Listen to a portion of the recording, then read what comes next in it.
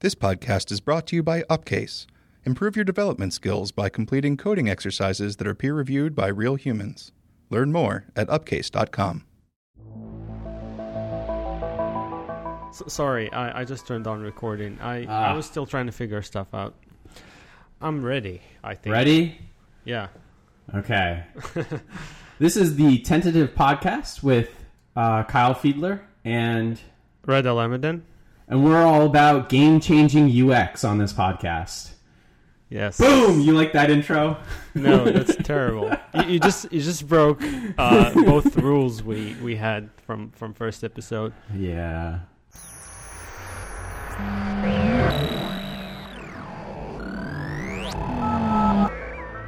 So today I wanted to talk with you. You've been doing a lot of, I guess, Mac and iOS stuff, right? Yeah. And I wanted to talk about the two projects that you've been working on and what the differences are between working on those and working on web stuff. Because that's what's interesting to me. Okay, so you're basically telling me that this is going to be an interview episode where I have to answer all your questions. I think I'm fine with that. Yeah, pretty much. I think that's basically why I said I'd do this podcast with you. It's just so I can interview you every couple weeks. All right. What everyone can't see is you're like throwing your arms up in joy, right? Yeah, I'm super happy. Like, yes. I'm going to talk about myself. So the first thing I wanted to talk about, which is really interesting to me, is game design versus web or even iOS app design. Like, I haven't done any actual game design, so my everything is just a hypothesis, but I feel like there would be a big difference between the two. Yeah. So do you want to give us like maybe a brief intro of like what you've been doing, and then what are some of the bigger differences between app design and game design? Yeah, that sounds like a good idea. So we've been working on a internal project, and it's unlike what we've been doing in the past in the sense that it's a game. So it's primarily a mobile game where you're supposed to do something and be rewarded, just like any other video game. So for me, I do play a lot of games, but I have never worked on one in the past. And it was one of those things that I always thought, I wanna try this someday. I read a lot of stuff about game design, you know, as a hobby. Like I don't do game design, but I enjoy reading, you know, interviews with famous game designers and game developers, things like that. So I think there's a major difference is that in game design, you don't start with a problem and then you try to rationalize your thoughts to solve it, like the way we do in product design or in software design. Like we have this specific problem and we will do a design sprint or whatever, and we will try to define the problem and come up with solutions and then prototype them and try like see if these like ideas solve the problem. In game design, you don't have any of that. You have basically the only premise you have is that we've got to make something fun. This is the only objective you have. So it's a double-edged sword because on one hand, it's very open. So it's as long as it's fun, it should be okay. On the other hand, it's really hard to give you like guidance on where to start. Where do I look? Where like how do we tackle this? So it's very based on the aha moment where each member of the team would just like brainstorm, keep thinking about like things that might make the game fun, and then we keep trying them. I think the turning point in a game project though is the point where you have the very basic mechanic prototyped and you try it and it feels good. I think this is where the project has actually started, because before that turning point, everything you do is just like trying to come up with the concept, and it's really hard. It's like I'm telling you, hey Kyle, we're gonna work on an app, and then your next question is going to be, what does this app do? And if I tell you, well, I don't know, it's an app, and I don't know what it should do, then you can imagine how hard it would be to start. So my question, I've played my fair share of video games in the past, and the thing that I usually gravitate to are games that have a really good storyline that tell, like, I work basically through a story. And then a lot of the game mechanics are really well done. I feel like the storyline is similar to the problem statement for an application. And then the game mechanics are basically UX for getting through the flow. Is that, like, a good assumption? Yes and no, because, like, the story is... Do you think that the story is important to have fun in a game? Yeah, I think if you look at some of the most popular games on iOS or even ever, like, they all have even... It's usually, like, a very basic core storyline, at least from my standpoint. And then they have, on iOS, they have really easy game mechanics, something really easy to learn. Yeah. I don't know, but I get what you mean when you say that the story is somehow important. But a lot of games I enjoyed recently have no or very little story. Like, I don't know, I enjoyed playing Flappy Bird. I mean, I don't know if you did, but I personally did, and that game has absolutely no story, no nothing. It's just you're a bird, and you need to, like, you need to keep going, moving right. Isn't that still a storyline though? Yes, for me, it is. That's still a story. Like, you have a character and you have an objective, and even though you don't know, like, maybe the whole story isn't shown to you, like, you have no idea why you want to keep on going, right? Other than to get as far as you possibly can. But, like, there's still a storyline there to it. Yeah, I get you now. I think I was taking story, as a scenario sort of thing where I have, like, I have characters and they interact with each other in this. But yeah, in a very broad sense, every game has a story. Even Tetris might have a story, like you have blocks. So definitely. A story and mechanics are the hardest things to pin down, and also they're the very core of the game. So once you have those two pinned down, you're pretty much there in terms of, like, getting the wheels turning for like, making prototypes, iterating, playing. And I think the major difference is that on every iteration, the question that you're asking is, how can I make this more fun? Or how can I make this more sticky? Like, how can I make it more addicting? Although this question is not typically something I am personally interested with. To me, a game could be fun and not necessarily sticky or addicting. But a lot of game designers these days try to make their games sticky so that you keep coming back for more. And I think those are the questions that you keep asking every time. And the answers most of the time are not something you can put on paper and try to rationalize it. It's you have to go to the editor or whatever tool you're using and change these values and do these little tweaks and then try it and see if you enjoy it. And by try it, I mean, like, keep it there for a few days and try it with that new idea and see if you like it or not. And then if you don't, then you're gonna scrap it or replace it with something else. So it's, in that sense, it's very, very different from what we usually do. And I think now I understand more how, like, what game designers go through. Like, it might sound easy from as an outsider, but once you look at that closely, I think it's harder than what we typically do. Because, like, knowing myself, I like to rationalize everything to make, like, all like, anything I will be doing on this app will have a reason, like, because this usability study gave us this specific, like, result, and we're going to use that or whatever. And I know that sometimes not all design is data. Like, there is a subjective part in what we do. But in game design, I feel like that subjective part takes the lion share in the design process.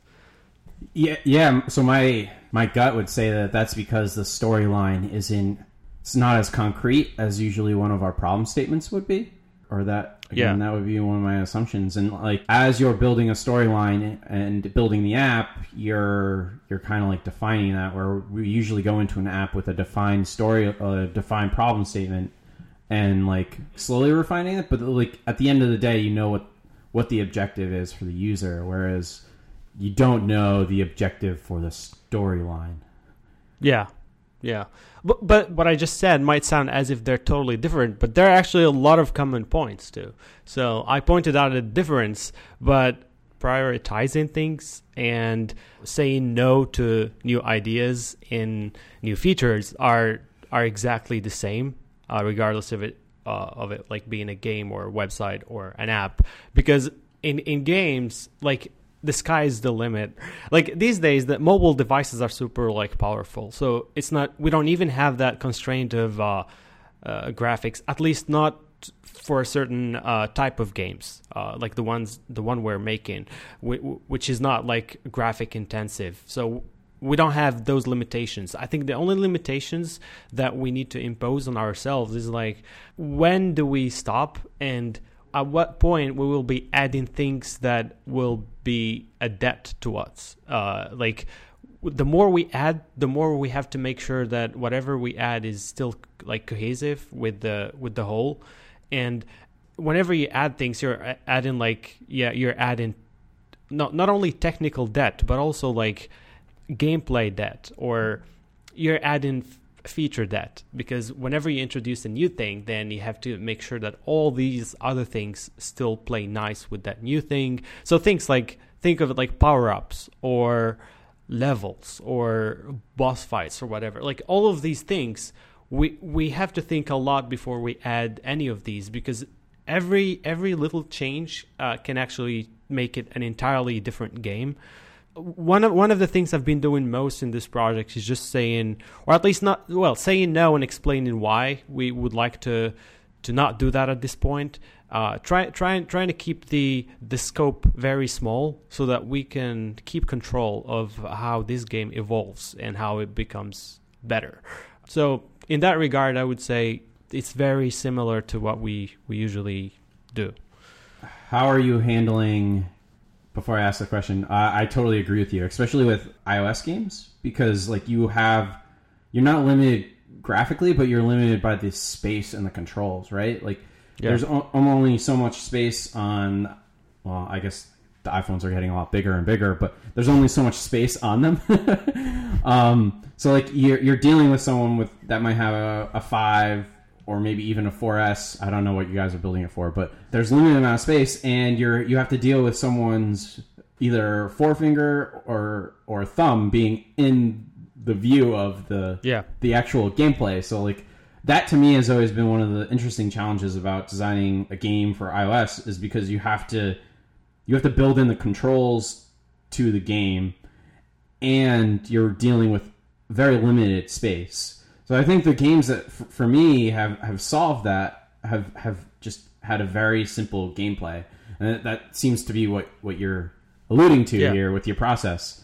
Have you been handling like the project tracker the same way you would be handling an application? Like, do you have a next up, I'm currently working on, and then acceptance columns, or is it like have you diverged from that slightly? Actually, no.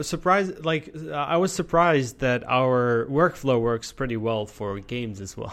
So we still do. So the only thing is missing is that we don't do that much of TDD right now, just because, well, there isn't much to TDD, and even if there is, I think the point is to keep constantly playing the game and trying it, and that's a lot more important than making sure that always that a certain projectile always follows a certain path or whatever. So, but other than that, yes, we've been using GitHub, pull requests. We've been using cards or user stories, sometimes job stories, although there are not many job stories, but sometimes we try to write them as job stories. So that's an interesting question. Like, I agree that the jobs for job stories might not work out for a game. You said you've been writing user stories. I'm interested to hear, just because this is something that I'm interested in currently, Is there like, how are you writing them? I find it really hard because most of the time I'm talking as the player, or like first there I would call them player stories, not user stories, but I think user can be applied to both. But so it would go, if it's a user story or a player story, it would go as a player. I want to be able to do blah blah blah so that when I'm hit by blah blah blah, I can do blah blah blah, sort of thing.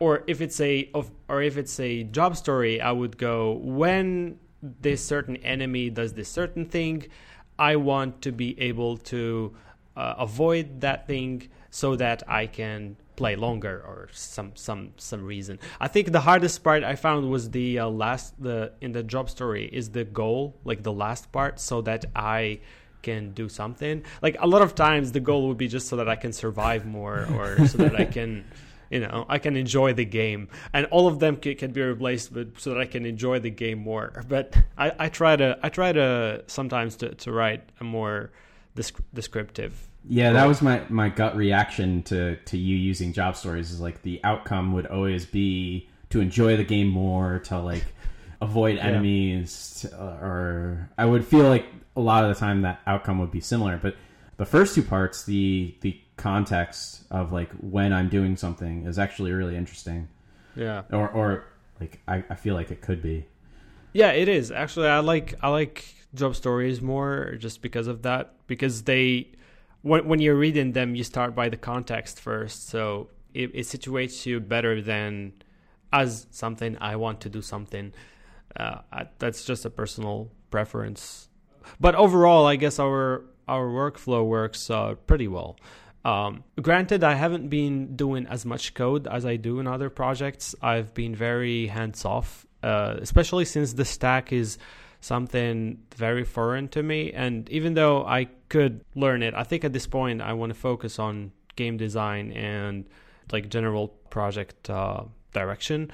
And our developers are great, so they do a really good job at. And the thing is, Kalle, who is the main developer working on this, he's been very like also taking initiative.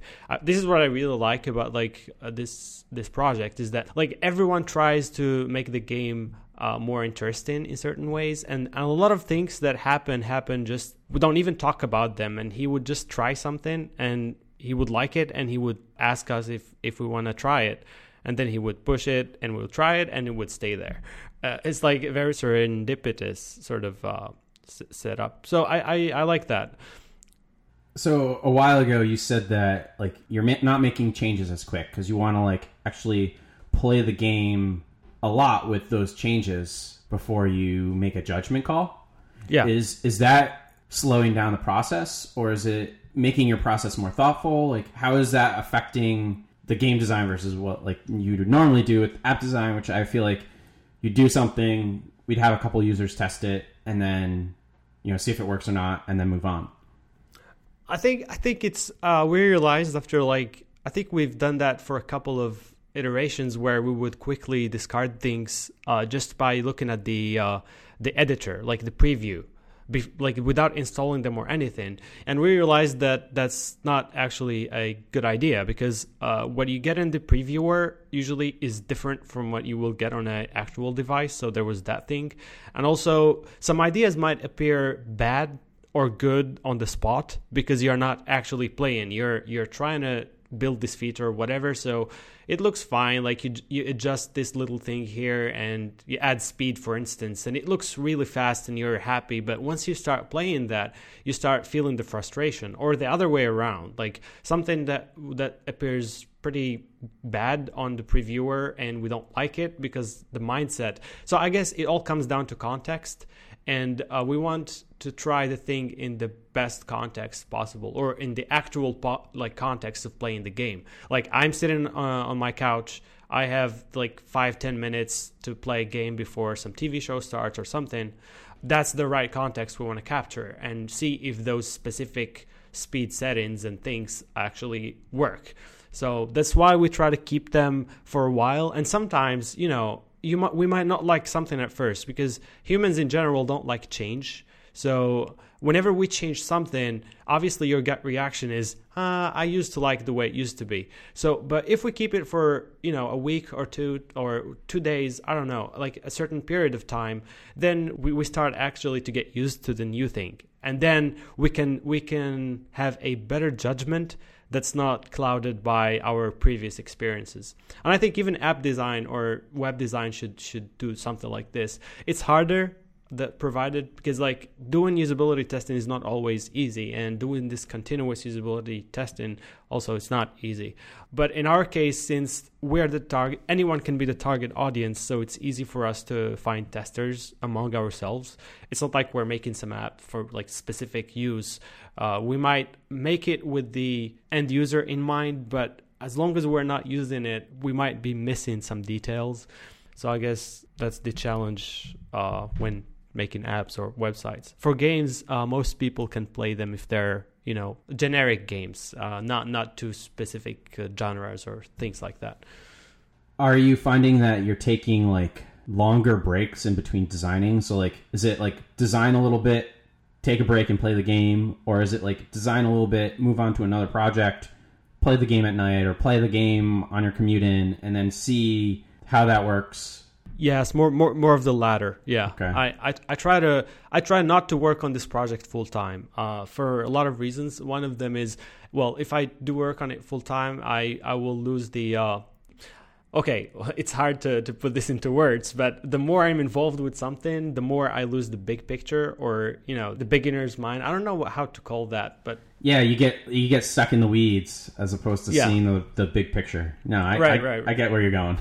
So, and in game design, that's fatal because, I mean, I understand that there are some people who do it because it's their job and things like that. But for my first, this is my first project. I do this. I want to do it in a way that I keep looking at the big picture instead of getting into the minute details. So I do actually get into the minute details, but I get in and then I get out. And then I go do something else.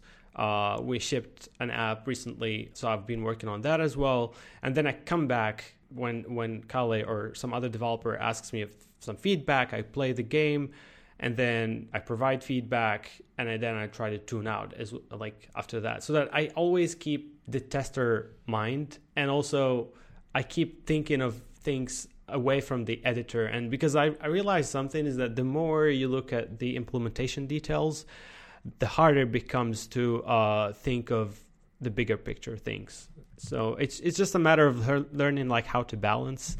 Obviously, most of the time we don't have this luxury of being able to go in and out. Like if you're working on a client project, you're in 4 days. You can go out basically you can go out on Friday and the weekend, but you have those 4 continuous days of doing the same work. In this case, if I can do it, I will totally do it. And I like actually doing it just not for this project, but for any project. Having the ability to tune in and out always gives you, especially if there are multiple projects, you can actually cross-pollinate. So some ideas you might have. Actually, it's funny because the best ideas that I usually have or that turn out to be the best are actually ideas I have when I'm not actively thinking about that thing. So I would be on a different project or working on something different, and I would have an idea about this other thing. I'm very, I don't know, I realize that I'm very bad at sitting down and forcing myself to think about something. And that's why I usually suck at design sprints in the way we do them, because I find it really hard to be creative in that setup. But it's, I guess, just a personal thing. Yeah, so that kind of leads me into what was my last question about this was is there anything that you've learned from this process so far that we could apply to our application design? Is there a way that we could break up your time so that you're either working on multiple clients or you're only working on clients part-time and apps part-time? Is there, is there anything we can learn from game design and apply to our web and other iOS applications? Yeah, I think the only thing that immediately comes to mind is you have to always keep your beginner's mind when working on something. in a sense that always try to be looking at the core of this project you're working on, without getting too stuck into the details and implementations and things like that. I think it's something that I personally often miss in some projects, especially long-term ones, is that at some point you just lose that vision. Like, you can try hard to not to, but it's really hard to fight your brain, because at some point your brain just have these landmarks and for this specific problem, and whenever you start thinking about something, you're already like restrained in a specific area that your brain has allocated for this specific problem, and you keep trying to break away from these restrictions, but it becomes harder over time. So I guess I'm not sure how practical it is to do this in a company setting. So one idea you just mentioned is making making rotations a lot faster than what we do. That's one thing. The other thing could be just on a mental personal level. Like, you would train yourself to think about multiple things at the same time. Or not necessarily at the same time, but at the same period of time. Like, say, in this week, I'll have these things that I want to tackle. It could be a client project, and this other side project, and this other investment project. And you're always constantly thinking of, at least not actively thinking, but passively thinking about each. And it allows the brain actually to be a little bit more free in its thinking process. That's my, it's not specific to this project, but that's something that I've been noticing recently, or is that the more things I tend to be putting my hands on, the easier it becomes. It's not as controllable or as predictable, but still it usually yields better results, because again, the brain likes to have that sort of creative freedom of I can think about these problems, and sometimes you're thinking actively about something, but at the same time your brain is processing something passively. So I don't know, that's one thing. But again, keeping the beginner's mind when working on any problem is very important, I think. I'm not sure if I made sense. No, you made total. I think some of that is just your personal preference. I know a while ago, long time ago, we didn't have 4 days a week on client. It wasn't that restrictive. And for me, the amount of ramp up and ramp down time, it didn't make sense. And I was never able to or I didn't feel like I was able to fully wrap my head around the application's problems. But recently, last year, I've been splitting up my time more. Some of that is just due because of the new MD role in Philly and trying to promote stuff. But instead of doing 4 days... What is MD? Some listeners might not know. Managing Director. Okay, thank you. Instead of doing 4 days a week on client work, there was a time where I have 2 days on client work, and then 2 days on Philly stuff. There was a period where I was booked full on client work, but it was 2 days on one client and 2 days on another client. So that to me was interesting from my perspective, because I feel like a day is good enough time period where I can jump into a project, feel confident in the work that I'm doing, and then at the end of the day stop. But anything smaller than that, I feel that I'm jumping around too much. And I noticed that a lot with I had some time right after the Christmas break without a client, and I was jumping around from project to project, and I didn't feel like I was accomplishing as much as I could if I had more focus on 1 or 2 projects a week instead of jumping around to 5 or 6. Yeah, that makes sense. Oh, well, the thing is, it depends on what you're trying to do. So I do actually have moments where I want continuous time working on one thing, but that's usually when I need to do implementation work or something like that. But so it depends. If it's solving problems, then I don't think working an entire day on one thing will help me solve it better. But once I have the solution and I need to work on it to implement it, that's probably when I need continuous time working on it. Like I don't want to write a line of code here and then go do some line of code elsewhere. That's not what I'm talking about. I'm just talking from a creative point of view, solving creative problem. Well, not necessarily creative, like any sort of problem.